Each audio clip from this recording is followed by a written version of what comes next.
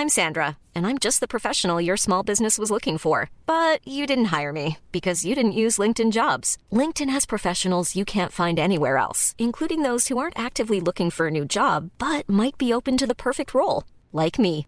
In a given month, over 70% of LinkedIn users don't visit other leading job sites. So if you're not looking on LinkedIn, you'll miss out on great candidates like Sandra. Start hiring professionals like a professional. Post your free job on linkedin.com/people today.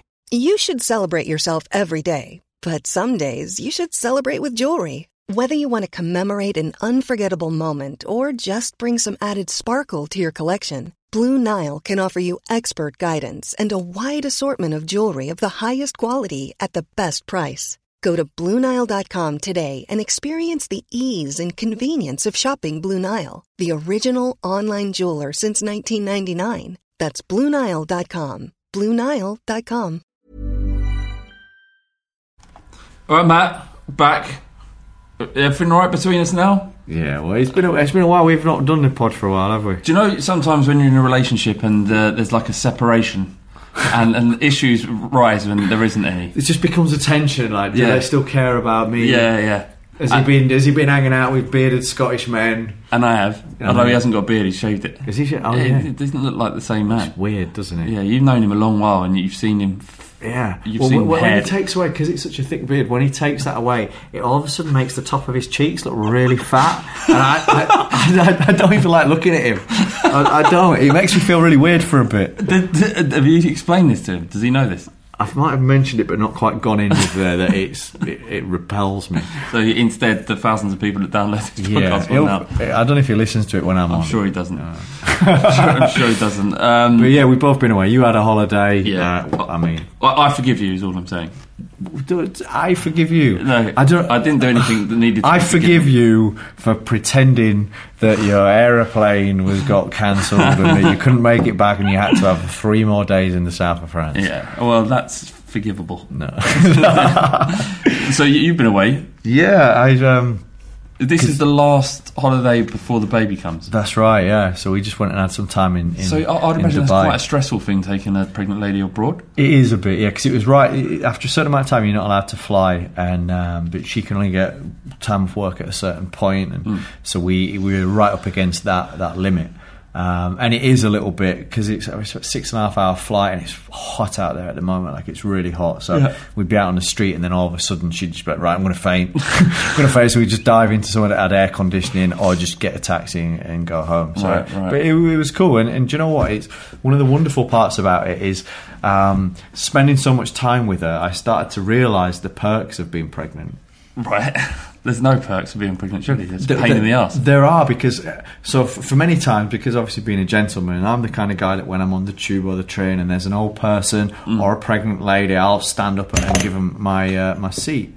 And I found myself several times during this trip profiting from being with a pregnant woman. A mate of mine says this is his philosophy or his mindset when he's on public transport: no badge, no seat. Doesn't matter who you are, because it's a minefield. It's a minefield when you go on there, because you ask a lady of say 50 odd, and she might be insulted. What are you saying? I look old. Yeah, you definitely. ask a lady who's carrying a little bit of extra weight, chubby, and you're chubby, and you're assuming that she's pregnant, which is not. Yeah, and she may not be pregnant. Yeah. So it is a minefield. So I understand his mindset. Yeah. No bad, no seat. Yeah, I get that too. Some doors were unlocked. Well, that's what I'm saying. Yeah. So Ty's.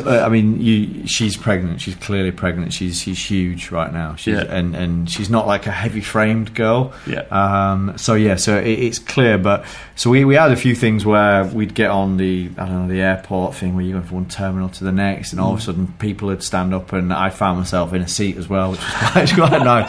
And then we had a couple of problems with the hotel room, and and because of that. And because she was pregnant and we had to have maintenance coming in and out, and then the air conditioning wouldn't work, all of a sudden we ended up finding, I'm like, look mate, she's pregnant, like we need the aircon, mate. And so we got and then we got like our entire like food bill wiped, Oh my God. Which was good, because you tune a few £100 there, Flav. Yeah, and pregnant women eat a lot. Exactly. So we had all that wiped, and then we got like an upgrade into a room, and in fact, do you know what, the guy even he gave us a free car to the airport and dinner at a nice Michelin star restaurant as well thrown in. So we had all this stuff thrown in, and I'll be honest with you, I'm quite enjoying this whole pregnancy game now. I often wonder how that might. So you're Huddersfield Town. Anything can happen. If anyone, anything's possible when you're with a pregnant woman. The door's open. So if you're going to watch your beloved Huddersfield Town on the side of the pitch, Mighty Terriers, yeah, and the forward isn't doing well. I don't know who the forward is, but not doing well. Yeah, Kachunga. He's on a barren spell. Narky Wells. What if you reckon she'd open doors in that vicinity? So I'm just sitting there with Ty. I'm like, look, mate, she's pregnant, and then all of a sudden they're handing me the number 9 shirt. Yeah. I think that might be even possible, you know. And I'd be like, lads, like, who am I defending on corners? Like, and they'd be like, don't worry, Matt, she's pregnant. Yeah. You just stay up top. We'll just look for the long ball. Just connect on the long ball. Exactly. I think there's something in this. I might get me one of these pregnant women. Do it, mate. I tell you can have anything you want. I mean, what else? What other doors might it unlock? I need to probably, given that we'll in 12 weeks or whatever, we'll have a kid. Yeah. I probably need to get my money's worth. Yeah. You've got to make. Has she been to Huddersfield? She's been to Huddersfield. She came to Huddersfield Wolves with me. Is it? It's probably not the best time to take a large pregnant lady to a football No, match. we need something local, like to London way. So I don't know. Maybe we could try and we'll go down in street and see if we can have a free cup of tea. You know, you get there, the police be like, "Sorry, sir, you can't go fast here." I'll just be like, "Step to the side." Sorry. There you go. She's pregnant, mate. She is pregnant. Before you know it, the copper and the PM's bringing us a cup of tea and giving us a selection of cake. Battenberg? Lemon drizzle, please. I don't know. I'm not a big fan of lemon drizzle. Well, it's not you're not pregnant. I like banana bread. All right, we'll see what we can do. We'll send one of the bobbies down to the shop for you. So maybe tile sort it. Maybe pregnant women could sort out some of the problems in football also, because this podcast is about some of the issues in football and what the Football Supporters Federation can do. So we make Ty the head of the Football Supporters Federation for the next 12 weeks. 20's plenty. We're not talking about. It can't be about ice pops though, because she's got. You know, when they have these cravings, ice pops. Ice pops, mate. We'll go and walk the dog on a night, and she'll take 5 full length ice pops, Mr. Freeze type scenario things like that. So as long as it's 20's plenty tickets rather than ice poles, she'll do it. I think. That sounds amazing. Right, I'm off to get me one of those babies after this podcast. I can borrow Ty. Ready? Yeah. So what do you want? What do you need? What do you need? I'd like the enjoyment of making the baby. I don't have to just get a pregnant woman. You can't say that's my woman, man.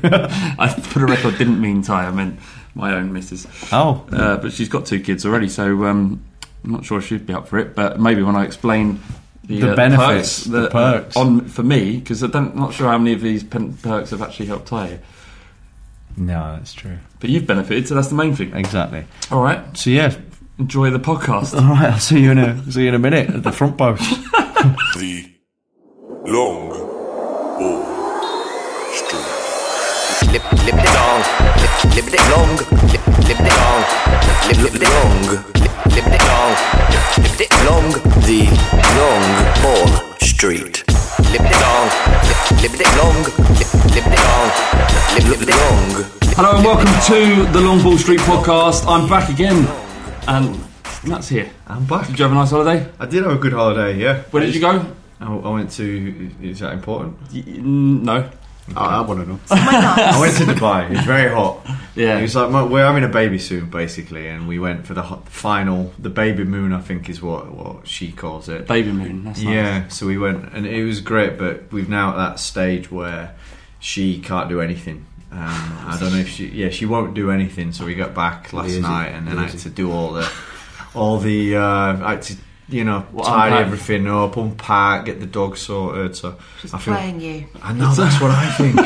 All of a sudden, oh, actually, I might just lie down. Can you get me a cup of tea, like that kind of thing? You can't say no, can you? No, you just got to go. Yeah, fine. So anything, darling. Do you just vent your frustrations through the medium of this podcast? Then is that right? I do, yeah, I do. So I'm back, and actually, I listened to the podcast last week. It was very enjoyable, and I was worried about Stu taking my role, but actually, I think that Amanda's the threat, isn't she? Yeah, because yeah. here she is again. I am. Amanda's back for the second week in about. So good you want me twice? Yep, absolutely. Uh-huh. Because we alluded to it last week. Amanda, you work for the Fair Cop version, section of the fight. I do, yes. I'm the caseworker for the FSF, but I won't go there again because otherwise your listeners might switch off thinking, not her again.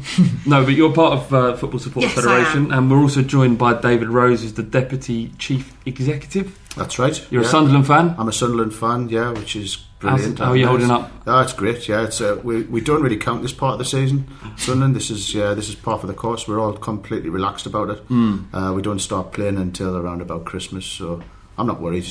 So Spurs are in a weird position because we're actually, this is our best start in 51 years. And we're in an even more strange position. Did you win again at the weekend? No, we got knocked off the top. I'm a Huddersfield fan. Right. And we've been top of the Championship, which is unusual. But yeah, we lost. And I managed to tune in and listen to it. So we were out having drinks at the Burj Al Arab, which is that kind of quite... Huge thing. Yeah, the one that's like a sail.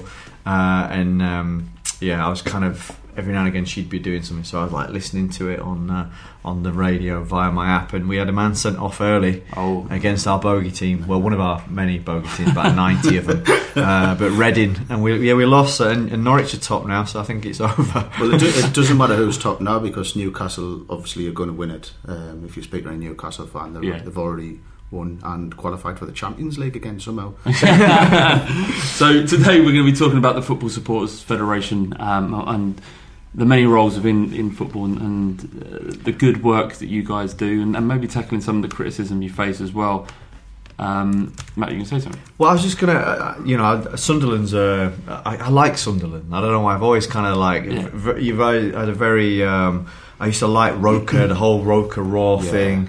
What was the stadium move like for you, and do you kind of miss that? Because you obviously would have grown up watching football there.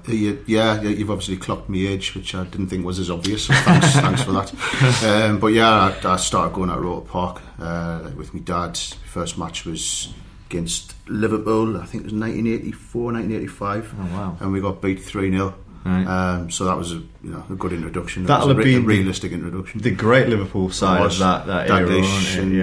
And I shouldn't really say this, but most young kids will have a second team.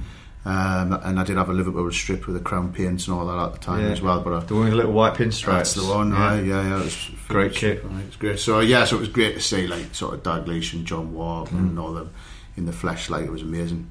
And it's that first game that sticks with you, when the old cliche of how it was a night match as well. So it's under the floodlights and how green the pitch looks, amazingly bright green, and it's like you sort of fall in love from then when you first got your real experience. Live experience. So yeah, I've been a fan ever since. And then the move to the Stadium of Light sort of broke a lot of fans' hearts when we left Roker Park and sort of get tore down for lots of semi-detached houses. But it was good at first because it coincided, and that was very fortuitous looking back how it did, but it coincided with Peter Rees and with Quinn and Phillips front. So we, by our standards, that was a massively successful side. So good era, wasn't it? It was a great era. So the sort of ascendancy we had then going into the new stadium, it was great, and therefore we did fill it, and they ended up extending it. People forget, I think they extended almost immediately around the upper tier, but it's a bit flat now. Well, the atmosphere is there can be some amazing occasions towards the end of last season when we survived against Everton and Chelsea. It was unbelievable. It was as loud as I'd ever heard it since we moved in there, but those occasions are few and far between. And as football fans, most of us know, Spurs have been a bit spoilt recently, but a lot of games are fairly drab, aren't they? When they're not all the highlights and match of the day and all that. So it's pretty miserable affair.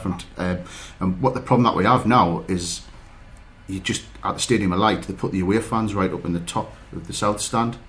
So you don't get that back and forth. So when the game's crap, which is a lot of the time, then you need the fans bouncing off each other to create the atmosphere. A bit of rivalry. That's been lost. It's funny, isn't it? Because so you've been. Am I right that you've bounced up and down a bit? You've yo-yoed a little bit. We yo-yoed constantly in sort of my earlier time as supporting Sunderland, but we've been in the Premier League now for 10 years. Right. Because it's one of those where, but you've not really. Every year's you've been in that bottom kind of half, haven't you? Yeah, we've been fighting relegation the last few seasons, and does the atmosphere pick up when it gets to boiling point and you kind of there's something at stake? I mean it does, but that's partly because we're starting to get results. Yeah. So there's something to shout about. Yeah. It's I think a lot of fans this season, it'll be a bit of a make or break season. I think they're getting so sick of that constant toil. I think I'd be getting really sick of it if it wasn't for now. I'd take my son, who's 10, goes regularly.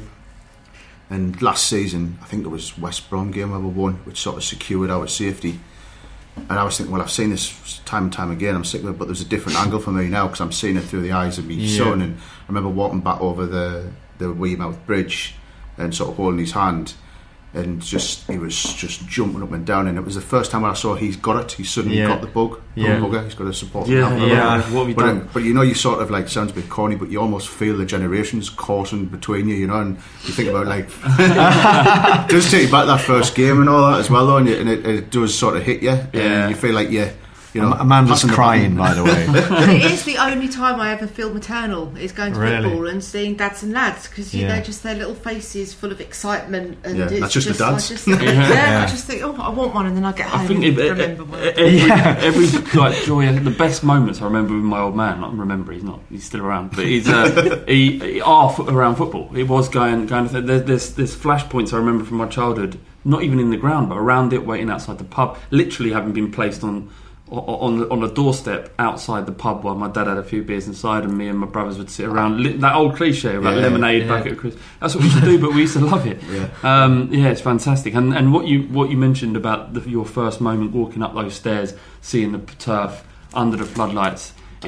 Everybody has that memory, and it's as special for everyone else, I think. Absolutely. Yeah, absolutely incredible. It's a shame about Huddersfield. Sorry about that, Matt. Too bad your Indian summer last sat there. It's over.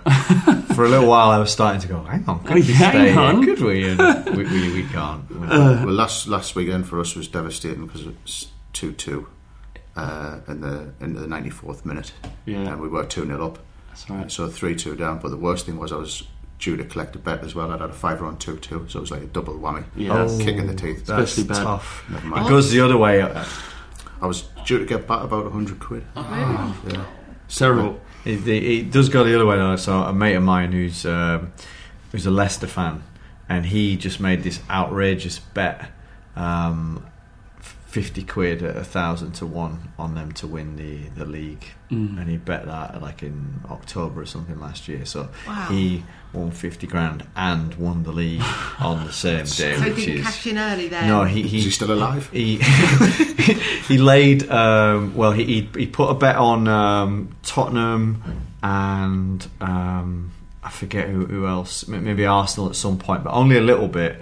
To win a few grand here and there, so he ended up winning. I think it's like 47 grand or something like that. Fair play to him. Unbelievable, and winning the league. It's just like it's not fair. I never thought I'd hate Leicester City. I never do, but I absolutely loathe them now. I can't stand any of them. Is the backlash started now on Leicester? Is the loving gone now, and it's officially a Leicester backlash now? It ended for Flav, to be honest, when you drew with Chelsea and they actually won the league. Because I think Flav, although he was trying to play, he was holding it down and going, "No, we're not going to win the league. Give over." Inside, he was thinking, "We've won this. We're going to do it. We're going to eat them up. They're going to bottle it." He really did. The minute I vocalised it, it went to shit. So it's terrible. Anyway, look, the Football Supporters Federation. What for most football fans I've spoken to, I've been aware of you guys for a while, but what is it that you do? What is the Football Supporters Federation, and why does it exist?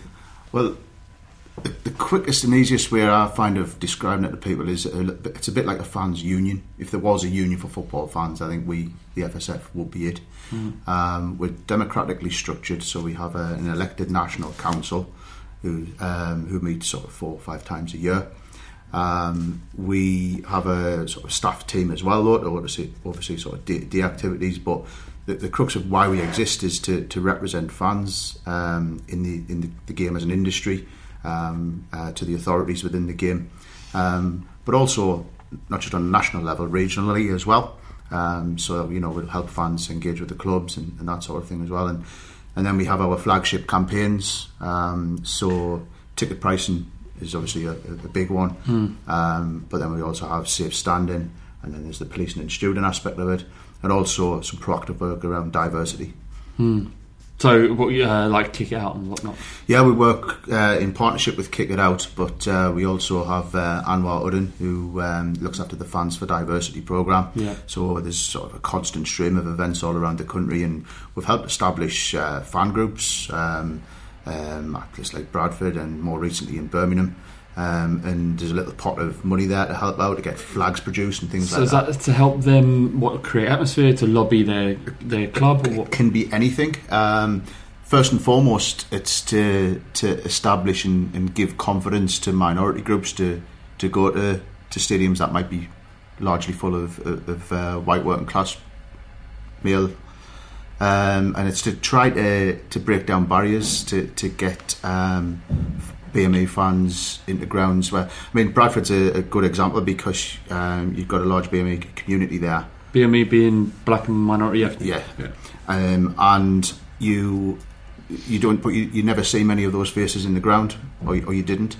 So the Bangla Bantams was formed with a bit of help from Anwar, and they've went from strength to strength and represent their local community, get people to the games, and realise it's, you know, I'm not saying it's a perfect world inside a football stadium, but it's maybe not as scary as they first thought it would be. Did they I mean, how's that gone for the Bangla Bantams? Was there any opposition from? No, I think they've been welcomed with open arms. I mean, there was quite a bit of work. To be fair, at the club, I think they were doing quite a bit of work on like the coaching side, coaching kids from the local area. So you had sort of the kids who had this sort of contact with the club, but it was all about playing. And it was quite interesting because the first games they actually went to, watching the game, they were like, well, this is not football. The ball's in the air too much. This is crap. Welcome to League One. Exactly, yeah. Sorry.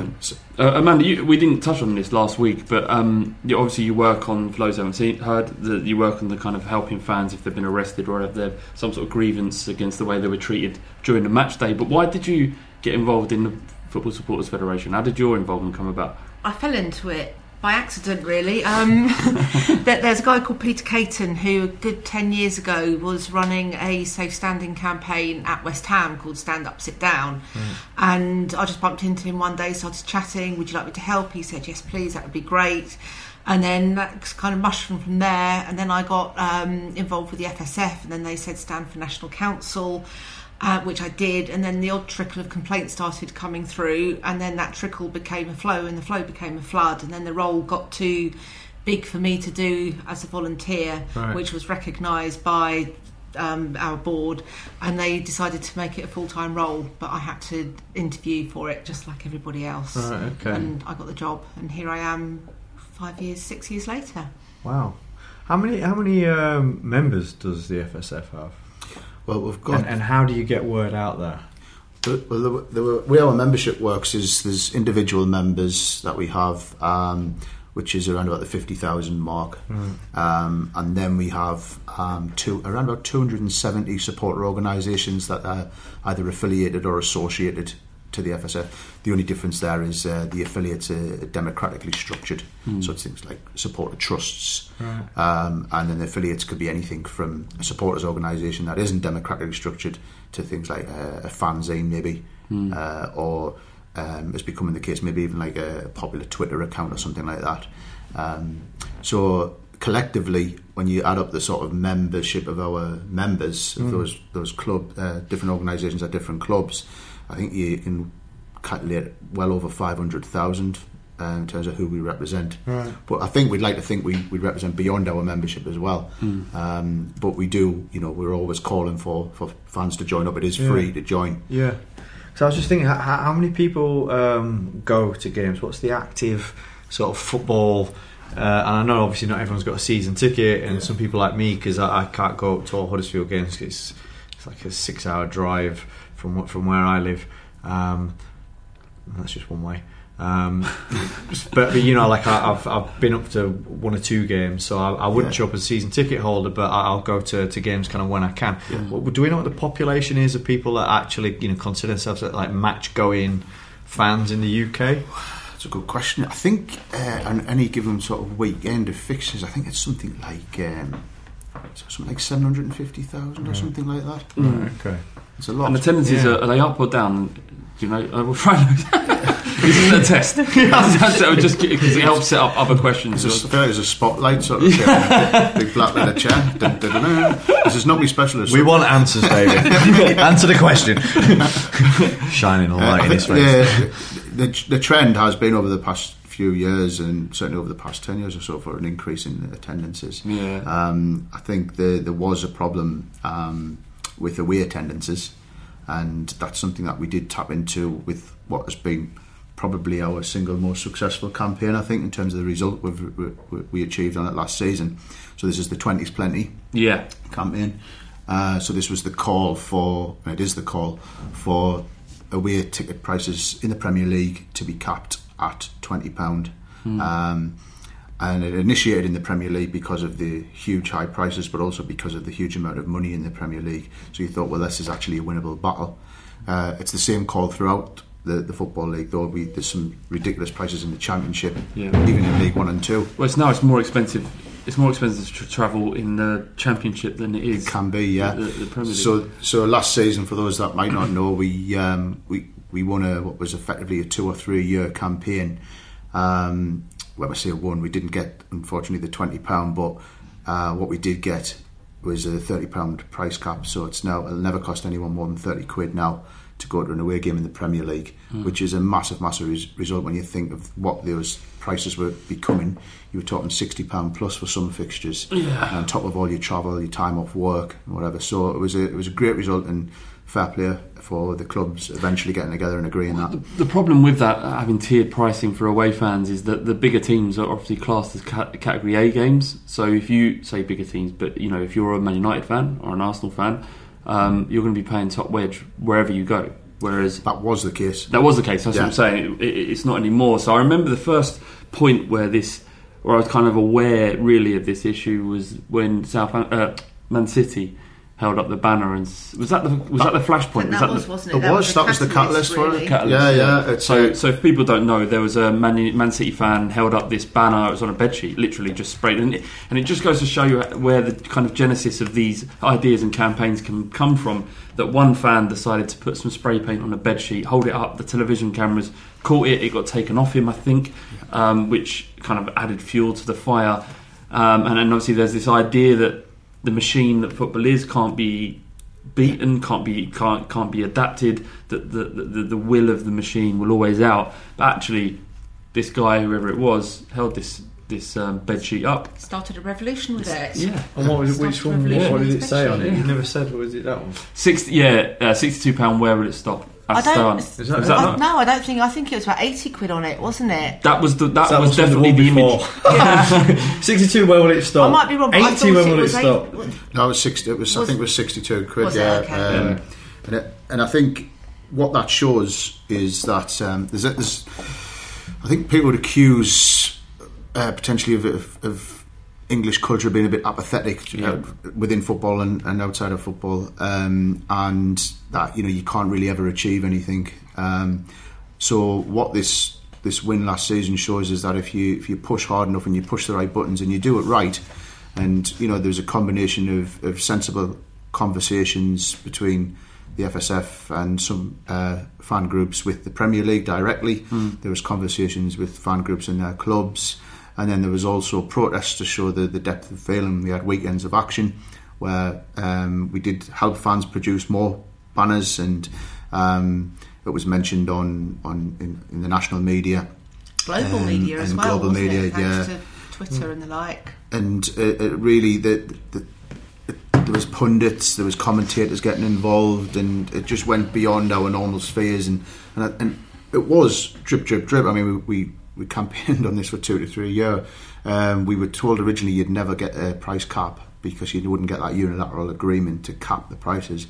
So when we eventually found out that they'd agreed to do that, it was a proper punch in the air moment, But not just for the fact it saves away fans $12 million a year, but because it shows that we can now say it isn't pointless. You're not just banging your head against a brick wall. Get involved because you can make change happen. It was incredible. I was absolutely blown away when that happened, and I was blown away by what Liverpool fans did with the getting their club to listen to what they say, and that walkout was incredible. And I think actually Liverpool are one of the few clubs in England that would have been able to make that happen. But as an example of how fans can actually change football, and I was one of those. I genuinely thought that there's nothing we can do. You would never get the clubs to agree to cap prices. They're not interested. They don't have to be. How much of this battle is how difficult it is the fact that you're dealing with individual companies. Essentially, football it's a sport, but ultimately you're dealing with businesses, and when you're on their property, you're hamstrung by what you can say, what you can hold up. The whole example would be a good one where you had got stewards chasing fans around the stadium because they've got holding banners up. Yeah. That is difficult, and it's such a variation from club to club, from club to club in the Premier League, but also throughout the Football League, because you've also got to understand that clubs have got different demands on them as well, and there's different size clubs with different bank balances, and they've got their own challenges. So you've got to be realistic about what you're expecting them to do. The price cap thing was really interesting because of that agreement. And there was some help from the Premier League themselves as well.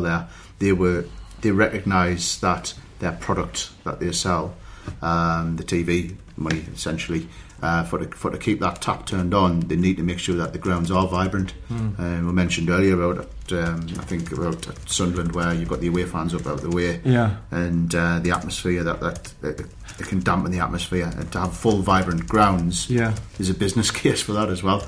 Of course. I mean, this is the thing. So I think that some clubs, and I would class Liverpool as one of those clubs, I think care about the fans, and that there's a relationship whereby there's great proximity between them, and I think that there's potentially more communication, and that's how I would perceive it anyway at Liverpool. I think the way they look after some of their former players, the way that all the players kind of new players and old players have got that Reds Federation, I forget what it's called, whereby they make money for retired Liverpool players and stuff like that.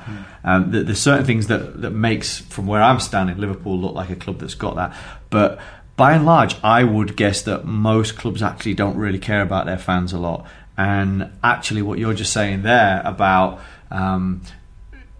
them being conscious about, look, we want to have fans, we want to have a packed stadium because it makes the product easier to sell and it looks better to people that are watching from around the world, that it's a shame that's what makes them change or makes them think about it, rather than actually that loyal fan base and those foundations of shared kind of community. There's definitely good and bad practices out there, and there is some clubs that don't talk to the fans enough, or don't care, or don't care, or talk. Take it for granted, I would say. Exactly, or they'll tick a box by saying, we have met with fans, but it'll be the fans that they choose to meet with. Yes, people, basically. That can happen, and then there can be just no engagement at all. And we've got some examples of that where you've got Blackpool, Blackburn more recently, and then you've got Charlton and the protest that's been occurring there. There's just not enough. There's not enough emphasis on just sitting down and not being worried about getting fans who might not be saying everything you want to hear. Just it's good. I mean, it's business sense, isn't it? I mean, all the best companies will do their market research, and that's effectively what it's just like, in any industry, people, especially nowadays, and people with social media, they're actually realising that communication is good because you can understand your audience, your customers, your community. You can have a two-way interaction with them, and just by, even if somebody's saying something negative, when you get blanked, that kind of pisses you off more. But at least if someone says, "Oh, look, sorry about that," then you're more inclined to get that delayed gratification. You think, well, they do care about me. They're not just taking me for granted. And I think that's in any business. I think people kind of survey and probably take a little bit more, or put a little bit more value on that. However, in football, there's quite so many different occasions where even when supporters are actually saying, "Look, I'm not a Chelsea fan, but I remember when Chelsea got rid of when they took on Rafa Benitez, and obviously Chelsea, Liverpool completely hating each other, especially at that moment in time. Chelsea fans saying, "Look, no, we don't want this, we don't want this," but yet they do make that appointment anyway, knowing that it's going to antagonise their fan base. In no other business would you do things that completely alienate people, but it's because in no other business are people it's like the rules of support is that you've got to be loyal no matter what. Yeah. It's a crazy industry, really, so it must be very difficult. But still, I can't understand how people are still just looking for yes men, like you say, only engaging in people that are going to agree with you rather than trying to understand those people that are really supposed to care. Seems to be two comparable things, I would say, to religion and to football in terms of business. One is religion, in that you, regardless of what happens or regardless of the information you get, you're still going to follow your football club, even if someone makes a logical explanation as to why you shouldn't do that, or why it's rubbish. And the other one would be Apple, where people are they fawn over that brand so much so that regardless of the product that get put out, you're kind of... I actually watched this documentary about how people, the feelings that Apple and football clubs and religion conjure in their brain are similar. Right. Yeah, they feel that way about them. Wow. And if you're a businessman, you still got to do the right things. I think Daniel Levy at Spurs has done a brilliant job in towing the line between what is right and wrong, but also giving fans enough for us to stay on board. And as it has worked out, we're in a good position now. But there's others. This is my own personal opinion, that are West Ham, for example, who have really kind of just steamrolled ahead with this new stadium without really fully taking into account everything, the impact of what that could have on the fan base. And you've got the situation that they have now, where there's lots of infighting and discontent. Somebody said on a forum this morning there's not even the physical infighting anymore, because that's how much the passion has just been sapped out of them apathy now since the move in 5 or 6 games, which is really quite terrifying, isn't it, when you think about it? Especially how it's a very loyal fan base, and how they were at the end of last season, and how great everybody was, and how the form was. For it to decline so much is horrible. I mean, the finish to last season must have been manna for heaven for the owners and Karen Brady, because that's exactly what they wanted, to help galvanise people to buy their tickets. And now we've had the start that we've had. I mean, the stadium was virtually empty yesterday at the final whistle, apart from Southampton fans who were taking great delight in singing "We've got more fans than you," which was true at that point of time. It's horrible what's happening there, really, really horrible. And I think it's a classic case of almost being careful for what you wish for, because, all right, obviously what's happening on the pitch is playing a huge part, and you think to yourself, well, would it be different if we were top 3? Yeah, of course it would. Yeah, but you need all of them. But you need everything. But even if we were top 3, I think the brilliant Bobby Moore turning the light off as the stadium closed at the last game of the season. I think that was it. That was more than just a metaphoric thing, because the light has gone off on the old West Ham, and there's a new West Ham. It's not comparable to what you were saying earlier with your move at Roker Park. It won't be comparable with Spurs or Chelsea or any other club, because we are now in a multi-purpose stadium. Hiring for your small business? If you're not looking for professionals on LinkedIn, you're looking in the wrong place. That's like looking for your car keys in a fish tank. LinkedIn helps you hire professionals you can't find anywhere else, even those who aren't actively searching for a new job but might be open to the perfect role. In a given month, over 70% of LinkedIn users don't even visit other leading job sites. So start looking in the right place. With LinkedIn, you can hire professionals like a professional. Post your free job on linkedin.com/people today. Ready to pop the question? The jewelers at BlueNile.com have got sparkle down to a science, with beautiful lab-grown diamonds worthy of your most brilliant moments. Their lab-grown diamonds are independently graded and guaranteed identical to natural diamonds, and they're ready to ship to your door. Go to BlueNile.com and use promo code LISTEN to get $50 off your purchase of $500 or more. That's code LISTEN at BlueNile.com for $50 off. BlueNile.com, code LISTEN. Planning for your next trip? Elevate your travel style with Quince. Quince has all the jet-setting essentials you'll want for your next getaway, like European linen, premium luggage options, buttery soft Italian leather bags, and so much more. And is all priced at 50 to 80% less than similar brands. Plus, Quince only works with factories that use safe and ethical manufacturing practices. Pack your bags with high-quality essentials you'll be wearing for vacations to come with Quince. Go to quince.com/pack for free shipping and 365-day returns.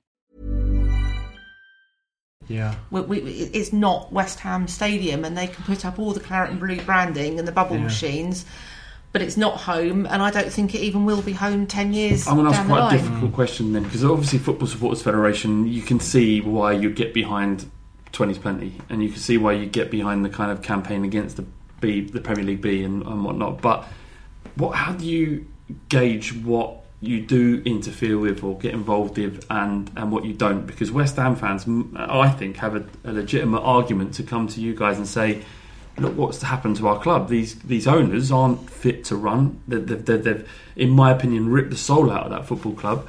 And as I'm a Spurs fan, I take some delight in that, but not enough for me to realise that there's a greater evil here. Yeah. And as football fans, we suffer. Well, can they lobby? I mean, we would absolutely support West Ham fans, and we would hopefully be able to help them galvanise and come together, and hopefully at some point meet with the club, and we would be all over that. And we have had some contact from West Ham fans to do just that. Taking it away from the West Ham situation, how do we decide? Well, it comes from what the demand is from our members and from football fans, and what comes in our inbox and what's on social media, and also what we'd like to think we bring to the table is a bit of sort of strategic thinking on how to do it. What are the buttons to push? The away fans, as I said before, that was, we thought always was a winnable battle, because there was a problem with away attendances at that point in time when it was launched. Not to mention the whole, the moral argument of what the ticket prices are, and so, on that we looked at why do you support your team, and we looked at this whole thing that you mentioned before about it's something that you sort of almost born into. It's a geographical thing, or it's because your parents support that team, and we use that a lot. We said, it's not like a supermarket; you can't just pick and choose, and just because you can exploit demand in something doesn't mean you should. And so we were putting something back onto the clubs about being, looking after the community that they're existing, and that's it's not like an American sort of sports model where it's a franchise. It's actually from the roots up. It's something that's existed for 100 plus years that you shouldn't really mess with. And so the demand can come nationally on overarching things, but there could be regional stuff like at West Ham. There was the Hull City thing, the Hull Tigers thing. So coming back to the community thing, there's an important aspect of football that is heritage, and making sure that clubs retain their identity. But what it all comes down to, in almost every single situation, is just talk to fans. Don't cut them out when you're making your decisions. Speak to the fans at every juncture, and then you'll hopefully get to the right place. But from a football owner's perspective, why would I? Because they're a pain in the arse. Fans, I don't want their opinion because they're going to get in the way. I want to change that because I think it's more marketable. I want to change the shirt. I want to change the nickname. The Huddersfield Town Terriers, that's not right. We need something a little bit more strong. We're going for the Bulldogs now, and actually we should be wearing black kits because it's more scary. This is what they when someone takes over a football club, what are the things in place that make them accountable towards something that's sustainable, something that's kind of done with that, with that heritage in mind? Because it seems to appear that anybody that's got cash can buy a club, and if they turn up and it looks like on paper they've got the right amount of money, they're almost allowed to do it, and then once they're in control, they can kind of do what they want with that asset. There's one of the things that's coming from this season, after there was an expert working group which FSF and Supporters Direct sat on with various fans inputting into it as well. This was through the whole of last season, and one of the recommendations there was that at a national level, the Football League, or the EFL as it is now, must meet twice with national fans groups, twice a season, and at a club level, clubs must meet twice with their supporters as well each season. It's really up to fans as well, isn't it, to make those meetings meaningful, because it's brilliant to have that there in black and white. You must meet with your supporters, but unless those meetings are meaningful, then really it just become it feels like it's fan washing some of these things to me. That's great, I like that. You get greenwashing, it's people pretending that they care about it. It's like fan washing. I think a lot of this stuff is fan washing, actually. Well, I think it's one of those where, yes, I mean, it's got to be meaningful. It's got to be a dialogue as well. It's got to be two-way. It's not just the club gathering in a few fans and talking at them. And it's got to be the appropriate supporters group at each club. So it'll be the supporters trust plus other well organised fan groups at that club. They need to be at the table, and it's the first time that clubs have been pushed or nudged into doing this. So we've got to welcome that, but we've got to make it work. So the fans, Amanda's exactly right. The fans have got to demand these meetings. And it's a lot of clubs. This does already happen, you know. There is a lot of clubs that engage well. Sorry. But the fans have got to demand it, and the club's got to treat it with the respect it deserves and get the right fans. I can imagine clubs almost going, yeah, cool, we'll do that, and then let's say is Clive busy? Let's send Clive along, and then Clive's just sitting there going, well, we'll rather than actually treating it. But Clive's really good though. He is. He's in accounts, you know. Send Clive from accounts, but do you know what I mean?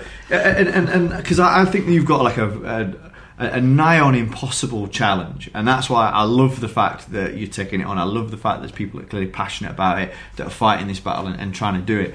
It's not impossible. Sometimes it can be a bit daunting, can't it? But I think that would be the same in any industry. But then going back to your original point, why should a club talk to its fans? Well, it's very simplistic. It makes good business sense to.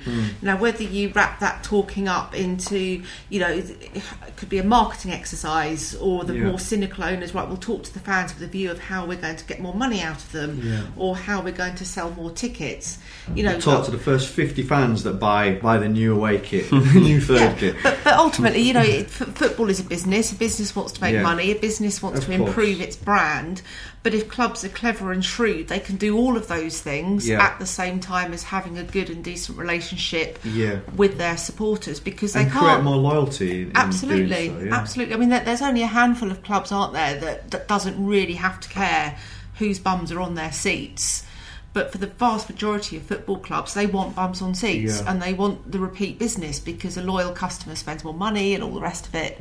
So it's just surprises me sometimes why clubs are scared of talking to their fans, and why they need convincing, because they need to realise that isn't necessarily a captive audience that they've got. I mean, you were saying earlier, Dave, if Sunderland repeat this season what they've done other seasons, you're going to lose a lot of fans. If West Ham finish bottom half of the table, how many of those lovely new season ticket holders are going to come back? Well, let's look as well. When I started going to watch football, there weren't that many things to do on a Saturday. It was kind of, as you're growing up, there weren't that many things to do. You look at the TV choices that you had 20 years ago, you had maybe 4 or 5 channels or something like that. Look at the amount of demands now that you can have. Like, people don't need to leave the house to be connected to the entire world.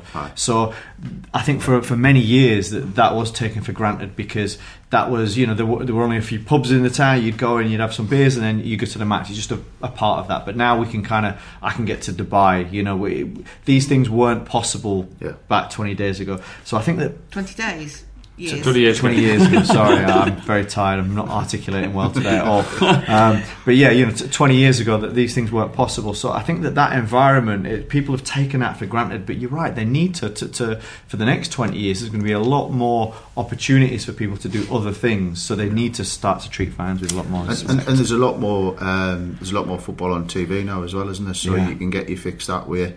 I mean, there's a lot of, I don't know, where I come from, you do see a lot of illegal streams still in the pubs, so it's easy to watch any game you want now, really. And there's streaming from home, so they've got all of those challenges, and then there's Stranger Things box set. I mean, that's much more entertaining than watching the start of Are you into that, by the way? People are saying I need to be watching this. Do I need to be? If you live through the 80s, you'll love it. It touches all of the nostalgia buttons. Really?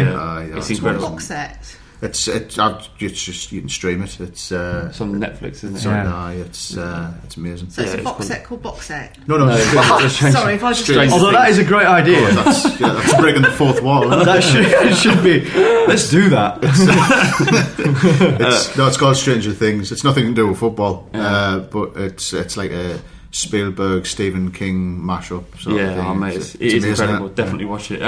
So there was this idea a while back that obviously 3 o'clock games should never be shown. And I can understand it, because you wanted to protect the sanctity of going to games on Saturday, but obviously the game changed so much, and I don't think TV really affects attendances that much. Do you think 3 o'clock games should be screened live now? No. No. I think what you'll conclusive. I'd like Huddersfield games to be streamed live. No, I don't know. It's one of them weird things. Like, what's the size of the market? Like, that'd be interesting watching football. How many people go? I'm not sure anymore. I mean, for a long time I would have thought that, but there's so much football that's on in so many different parts and times of the week. And it's like, a lot of times you have lower league fixtures on a Tuesday and Wednesday night, and there's these huge Champions League games on the telly. That is more likely to affect the way that the top end of the game is marketed, the way it's almost made sexy. Do you know what I mean? Like, what, Real Madrid are playing Barcelona? I have to see this, because I've been watching videos on Facebook all day that's making Messi and Ronaldo look like they're these incredible figures. So you I think that's more likely to affect attendances than actually having a game on a Saturday at 3. You're right. So you can take that and use that example, and you can say, might not affect Premier League level attendances. It could over time affect away attendances, because all those choices you make to get an away game and the travelling. I'll watch it on the TV. If it's easy to watch it on the telly, so again that starts to impact on the atmosphere. But also, if you look at non-league day, you're familiar with it? When there's an international break, and you encourage fans of clubs at the higher level who haven't got games to go and watch their local. Now, quite a few Premier League fans who don't travel away and might go and see their local side for their football fix that weekend.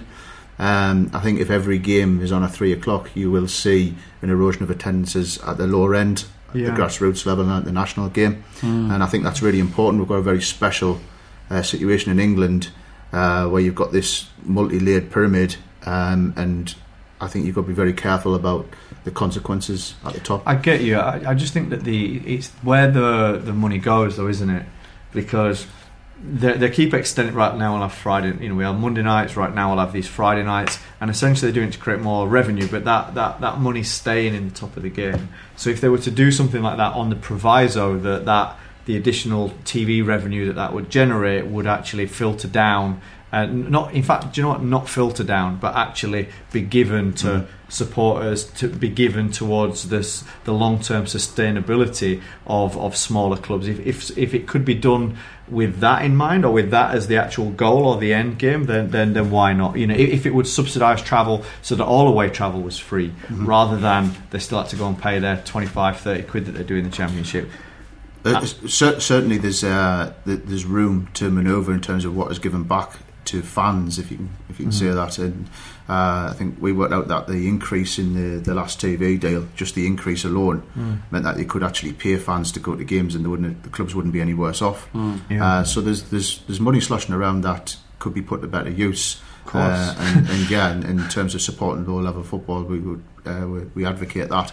Having said that, if the flip side is you still haven't got anyone going to those games, and it's not much of a event anymore, is it, at the lower leagues, even if they're subsidised by other means, if you haven't got the fans there. Plus, you've got to imagine, if you imagine a kid and the dad wants to takes his son to Huddersfield Town, but he's seen Man United play at 3 o'clock, and he's got Man United on telly at 3 o'clock, and the old man wanting to go see Huddersfield, he's in like, all right, it's going to be hard to get the kid there. You can see some of that, and actually I think from my perspective, it's looking a little bit kind of like the Premier League or the big clubs in inverted commas are kind of sitting on their own, and these issues don't affect anyone else. Coming on to the point where the FSF do get some criticism that a lot of the focus seems to be on Premier League clubs rather than lower league clubs. Is that fair? Is that true? I think in sheer weight of numbers of fans, there's obviously more match-going fans at the top of the game. You can see that through the attendances. So there's a demand there. Recent high-profile campaigns, the 20's plenty. I can see why that argument comes out that it's Premier League centric. But what we'd hope would happen there is that you'd sort of have a trickle-down effect, that once you start getting low prices in the Premier League, then you've got to see pressure moving down into the silly prices you see in the Championship. And so I think there's more to it than meets the eye there. But we are we do lots of work with lots of supporter groups throughout the Football League, but we're wanting to be more proactive in that. We've just appointed a national game officer, Andy Walsh, so we're just about to begin a lot of work canvassing fans in the non-league structure to see what we can be doing more for those. We're actually working with the EFL as well on a it's a project, a long-term project to look after, again, away fans focused.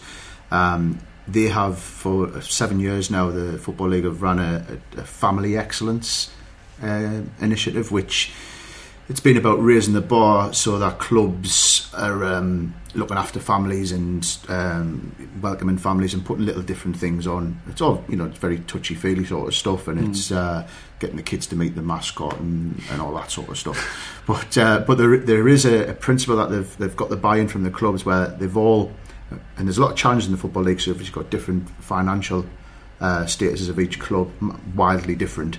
But what they've managed to do is create this blueprint that it's led by innovation, really, so all the clubs can do different things and they can win awards, the clubs, for depending on how well they've treated families. So we're taking that blueprint and applying that to away fans. And so what I'm hopeful of is over the next couple of seasons we see a cultural shift in the Football League where clubs are doing that bit extra for fans. Now I would hope that will ultimately be on ticket prices, but what will certainly be is it'll be on the experience. So things like where they are on the ground, the catering, the welcome that they get, the stewarding, and things like we'd hope they'd stop charging for coaches for away fans, for parking and just little things like that, and basically putting an emphasis on welcoming fans rather than seeing them as a problem that they have to deal with. Yeah, fair enough. I mean, I think one thing that unites all Spurs fans is Spurs fans. I've got to stop doing that. Unites all football fans is, barring a minority for understandable reasons, but safe standing, something that everyone's massively interested in. Obviously, we've seen what's gone on over in Germany. We often look at with jealousy at how liberal their handling of supporters are and how important that they're considered within their game. Maybe 3 or 4 years ago, we did a survey at Spurs fans asking them about safe standing. I think it was in the 90s of the people that wanted it, and of those that wouldn't even use it, there was the vast majority was happy for other fans to sit there if they wanted to. At that point, I spoke to a lady called Sue Tilling at Spurs, a safety officer there, very good at what she does, very lovely woman. But she was of the opinion at that time that it would be impossible in England until law changes, and I guess that's still the case. Until law changes, clubs wouldn't even consider it. Tottenham, as it turns out, have provisions for safe standing in their new stadium now. Celtic, we've seen the introduction of rail seating up there, which is an amazing step forward. In non-league, there's safe standing there. I think FC United have a rail seating section as well. Yeah. So it's just major steps have taken place, and you guys have been working with the Safe Standing Roadshow, John Darch over there. That's right. So where are we with that? There has been progress of sorts, definitely, and the mood seems to have changed around safe standing. It's a conversation that we find easier to have with clubs and with the authorities than we used to. The door, if not open, is definitely ajar, and I think I would hope that in the next few years we see it introduced into the top 2 tiers of English football. The Celtic thing helps us massively, and the eyes of the Premier League certainly is on how that's going. How is it going with them so far? Well, isn't it? Really well, yeah. No incidents, nothing like that. Not that we're aware of, and the atmosphere generator is brilliant. They've had the first Old Firm game, and that seems to have went well. I think there was a few toilets smashed up by Rangers fans and stuff, but on the standing section, it seems fine. In fact, you could argue that standing for the away fans there would be good because they wouldn't be able to rip the seats out. Yeah. But so all sorts of advantages. But that's not our major selling point, is it? No, it's not. No, that's not the tagline of the campaign. save thousands on seats. So yeah, it is going really, really well. And a couple of years ago, the Football League voted and agreed to lobby the government on the issue as well. And of course, you have this crazy situation where, depending on the level of football you're playing, it dictates whether you can stand to watch it or not, which is just crackers. And the big thing for me, I mean, there's lots of different reasons for safe standing, and choice is probably the main one, because you have situations now where fans are standing in seated areas. Clubs have done quite a good job in unofficially agreeing sort of singing sections in inverted commas, and that seems to work quite well.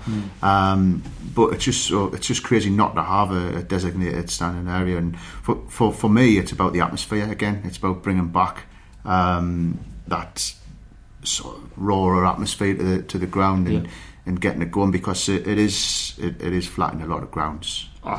It's massive. I mean, it's been a massive bugbear of mine for a long time. I was, and you guys would be in the same situation, as that, you know, I lived and went to football when I was very young, at a time when it was really loud and really passionate and intimidating at times, and kind of, there was a buzz about it that's very different from anything else I experienced in society, you know.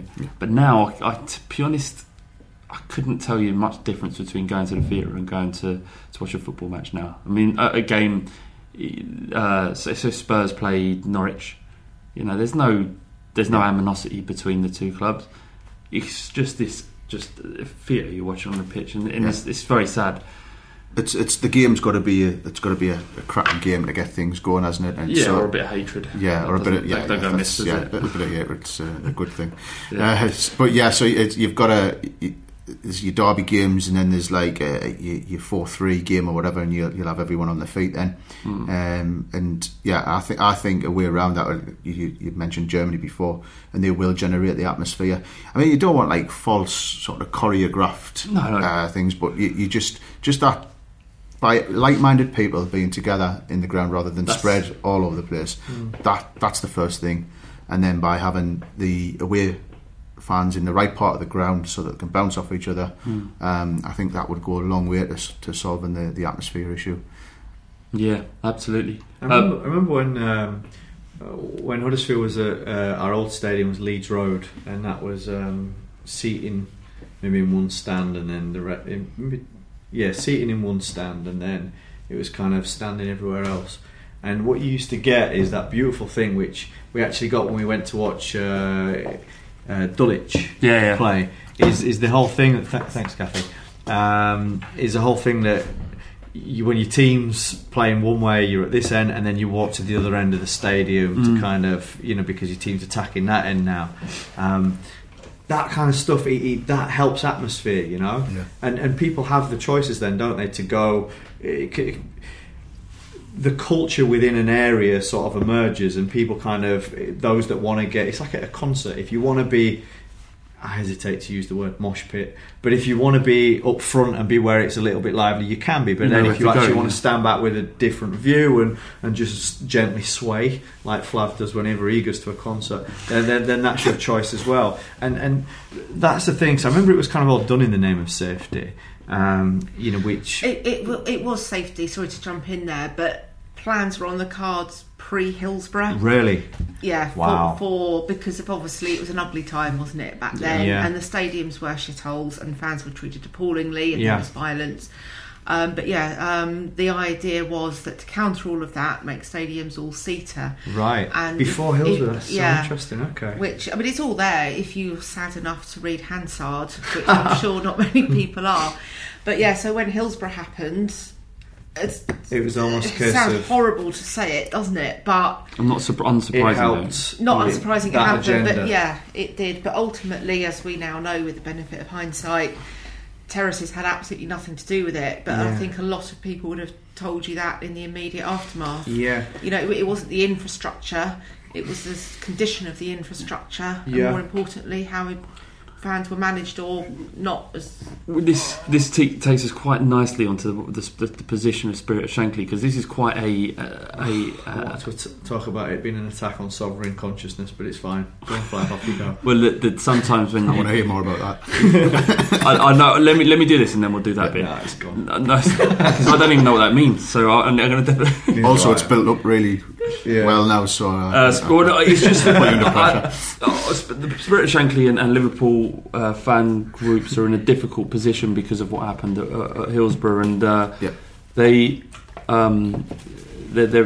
taking consultation on whether or not they should take a position either way on the safe standing argument, which sounds quite wishy-washy to someone who doesn't understand, but the fact is that's a massive step forward and a very difficult thing to do. It's a huge thing, and it's sort of hesitant to say it's a mark of progression, because I think you've just got to let those fans decide what they want to decide, and I think it would be, I think, helpful to the campaign if it's a positive feedback from our point of view. But having said that, outside of that circle at Liverpool, I think there's enough of an appetite to maybe get things going at some other clubs, and hopefully, I think once we get one club to really put the heads above the parapet and go for it, I think there'll be a bit of a domino effect. And I think we'll see a lot more coming forward, and behind the scenes we're working hard on that with the clubs. It's not stuff we can be public about, but we have reasons to be optimistic as well outside of the Liverpool thing. Yeah, exactly. I get it. I agree with you as well. The word progression is the wrong one, but it's difficult to find the right word, isn't it? But I guess it's the fact that the discussions will be happening and nothing conclusive can ever come from a complete closed shop, and dialogue and discussion is always a good thing. And I think even advocates of safe standing would be completely respectful of whatever decision. Absolutely. Yeah, absolutely. But I just think it's good that people are talking, and perhaps something hugely positive can come out of it. I think with Liverpool, I mean, lots of supporters, but they obviously do stand on the Kop, and lots of Liverpool fans have been pro-standing for some time. Even people who were at Hillsborough or who lost loved ones at Hillsborough. But I think the position of not having a position is more out of a respect to the Hillsborough families that campaigned for it. I completely understand. Yeah, and those families really see All-Seater Stadia as a legacy to the children and their fathers and the sons and the daughters that they lost. So, I mean, God, I'm very glad that I don't have to be part of that conversation, because it's impossibly difficult. But clearly now, that we've had the inquest out the way, the fight isn't over. But the timing has always had to be right for Spirit of Shankly to even begin. And fair enough. All right. What I have done though out of this conversation is make a note that I think our next big campaign is to have a gentle swaying section. It's never. Flav will be at the front. Tell me where and when. I'm there. There's nothing wrong with a gentle sway. Ultra light. I have no idea where this is coming from. We call it the Coldplay section. I do remember actually standing on the Kop when they played Celtic in the Champions League or UEFA, I forget. Steve McManaman scored in the first. It was a two-legged affair anyway. I went there, it must have been maybe late 90s. A mate of mine was a Liverpool fan, and we went to watch his team play, and I remember standing on the Kop chanting no seats, and everyone was stood up doing that same thing as well. But it'd be interesting. But you get it at all games now. Everywhere you go is there's ultimately people are standing, and then there's these poor people that are behind that kind of, you might want to sit down. The mix between those. Obviously, my dad needs a hip replacement. Exactly. He needs to sit, but he refuses to, and he wants to stand. But should be about someone. I think clubs have done quite well in for those where they've got home fans that want to stand, and it's took a little while, and there's been a little bit of pain sort of with having to shuffle people around. But hats off to them for that. The away ends is interesting because most away fans stand throughout the game. Of course. But again, clubs, it's difficult because they can't officially do this, but some will try to sell the tickets to the, there's obviously regular travelling fans, and even those fans that organise coaches and stuff, and they say, well, look, we'll put all yous together, and we know you stand so common good sense rather than absolutely common sense. What kind of experience do you want? West Ham and Chelsea and Arsenal. I don't know what the club's position is, but I would imagine from what my experience is that on those games the stewards are a little bit less aggressive about it than others. I don't know if that's 100% the truth, but I'd imagine. I think it is broadly. I mean, with all the problems, sorry, coming back to West Ham, but all the problems they're withstanding are where we are 5 years ago. So what's going on there at the moment? Is it because they don't own the stadium? Do you know the reason, or do you not want to go into it? I think it's broadly because why are they being forced? It's multi-reasoned. Customer care. When fans transferred, I think a lot will tell you that they were given a nod and a wink that they would be able to continue to stand, which officially is, of course, denied. So you've got lots of fans together that weren't together before, some sitters, some standing. Admittedly, some people are being completely I can't say it. Thank you about it, and just being bolshy and not sitting down when asked. But I don't actually. It clearly can't be safety, so I'm not entirely sure what the absolute reasons are. But credit to the club, they have said that they are moving like-minded fans together now, so they are dealing with it. But the stewards were still there with their clipboards yesterday, writing down seat numbers. Okay, where's the future lie for fan organisations like the Football Supporters Federation and others? I think we're in as good a place as we've ever been, on the back of banging on about it, but the ticket price win was huge. There's also been other things like we managed to get extra FA Cup final tickets for actual fans rather than neutrals. I didn't know that. Last season.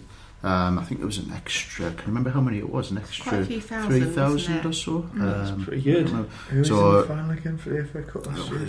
Man United and Palace. Right. Yeah. And it was on the back of fan groups getting together, writing a letter to the FA, and we have a seat on the FA Council, so we were able to sort of fight that battle at the FA level. And they turned around and said, "You're absolutely right. It's not as many as we would have liked, but again, it's moving in the right direction." So again, just another example of why I think that the fan organisations and the networks around that are in a really healthy place, and you still have to deal with the enemy that is apathy, but I think more and more fans are starting to realise that they can have a voice in that it's worth doing. Because you see on message boards all the time saying, I'll sign the petition, but it's not going to get anywhere and all of that. But this is the thing, isn't it? It is, I don't know if it's apathy, because apathy is kind of like you don't care in a way. I think it's more about that. It's like it's a proletariat thing. It's a case of for years and years and years, the masses have been drugged almost, and are certainly in a state of mind where you don't believe that you can make a change anymore. Like, people just don't believe it. It's like, well, what's the point? Whereas actually, the advent of social media, other macro trends like with technology have allowed people to organise not just around the regions or their immediate kind of area, but around ideas and around beliefs. So now the opportunity for change is greater, and I think that this is something that we're in the midst of quite a lot of change in the world, and certainly with fans, it's crying out loud that we've got the power. There's that many of us now that buy these shirts, that pay for these subscriptions, that buy these newspapers, that do all these things that the elite and the money and that trickle of money want us to do. But actually, now we've got this power and the ability to organise behind these ideas. So actually, it doesn't surprise me that they're giving up certain little bits and pieces, but we've kind of got to go for the lot now and actually get people to realise that they can join, they can participate, they can be a part of a rising tide that can lift all boats. Absolutely, and that tide is turning, and I think. And I think it's at collectively at a national level for reasons like the FA Cup final tickets. But then what's really important is each set of fans at each club get organised, get together, and to put the pressure on the clubs, because the club hold the key to a lot of these changes. You mentioned before they're all their own little business, and yes, they are. Each of them are a business and make their own decisions, have their own personalities because of whoever happens to own them that week. And I think and it's up to the fans to keep that pressure on, and they need to look for that engagement with the club, keep the pressure on the club, and to make sure the club are making the right decisions for their fans. Okay, I think that's a brilliant way to end. How, if someone has an idea or has a complaint or wants to mobilise or wants to know who the trust are at their club, is this the Football Supporters Federation is a good organisation to get involved in that respect? How do they get involved? Yeah, email the office. It's info@fsf.org.uk. Yep, Twitter is at the FSF. Or is yes, it at? It's at the underscore FSF, and then they can do a good old fashioned telephone call, which is 0330 4400 and a human being will answer that and talk to you. You are out of your mind. No way. Human beings. That is, I'm going to ring him just to check. Yeah. Who is this person on the other end? It's Clive. Clive's the best. We'll have all of this information in the description to the podcast. And a quick, again, shout out to Fair Cop. I could never remember. It's FSF_Fair Cop. It is, yes. So if you ever have any issues on a match day experience, I know it's a word we hate, but it's a great way to sum up. Tweet me, phone me, email me, text me, yep. WhatsApp me. Amanda's waiting. It's Amanda's podcast now, isn't it, as well? It's like, can we come back next week, Amanda? Do you mind having us on, or you want to switch it up? Thank you very much. Clive can come too. Yeah. Matt, I jest. It has been nice to have you back. It's been 2 weeks we haven't done a podcast together, and I've missed you.